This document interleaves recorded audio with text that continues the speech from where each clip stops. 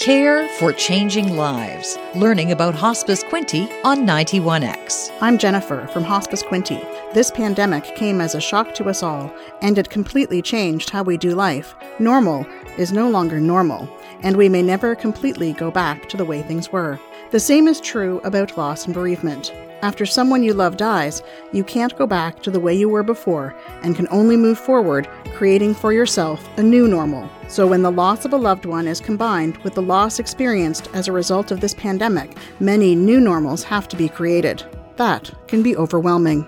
Anyone who has lost a loved one during the pandemic likely is experiencing a complex form of grief. This could be for a variety of reasons. One reason is the restriction on close contact with people. This impacts both being comforted and being with a loved one when they die. Another reason is if the bereaved experienced other types of loss, like the loss of a job. In this case, the losses are compounded, making for a more complex situation.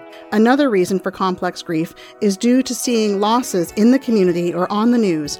This only adds to the burden of bereavement and grief. We know this time may feel disorienting and overwhelming, but you are strong and will get through this. To help, here are a few suggestions. First, admit that this is a traumatic time for loss. This pandemic was sudden and life-altering, as was the death of your loved one. You may think you could be handling this better, but your responses are natural, and you need to tell yourself that. There is no right way to grieve at any time, let alone during a global pandemic.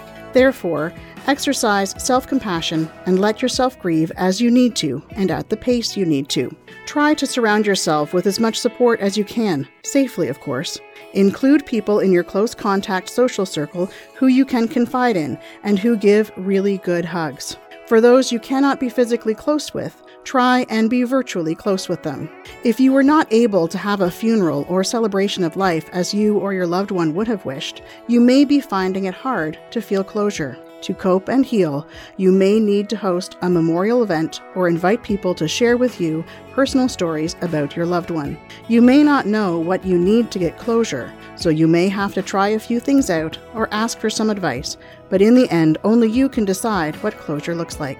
During the pandemic, it can be hard to have a routine to follow, as you may have children who require care, work or school that has to be taken home, or fewer commitments that get you out of the house. A routine might not be possible or helpful for you, but be sure with each day to care for yourself in some way. That may be simply eating at the same time every day and choosing healthy foods, or it may be getting away from the house for a socially distanced walk with a friend. What you do is up to you, but make sure self-care is a commitment you make each day. If you think you might need it, seek out support. It can be hard to ask for help when you need it, but at a time when most are suffering from complex grief and the pandemic is overwhelming, you need to let others help you. If you are grieving a death during this pandemic, know that Hospice Quinte is here for you. We have volunteers who are ready and equipped to support you by telephone through our peer support program. For those whose grief has become more complex, we offer supportive counseling by telephone. We are also willing to connect you with valuable grief and bereavement resources available in our community. Since 1985, Hospice Quinte has been changing the lives of the terminally ill, their families, and the bereaved for the better by offering support and companionship through visiting hospice services and support groups.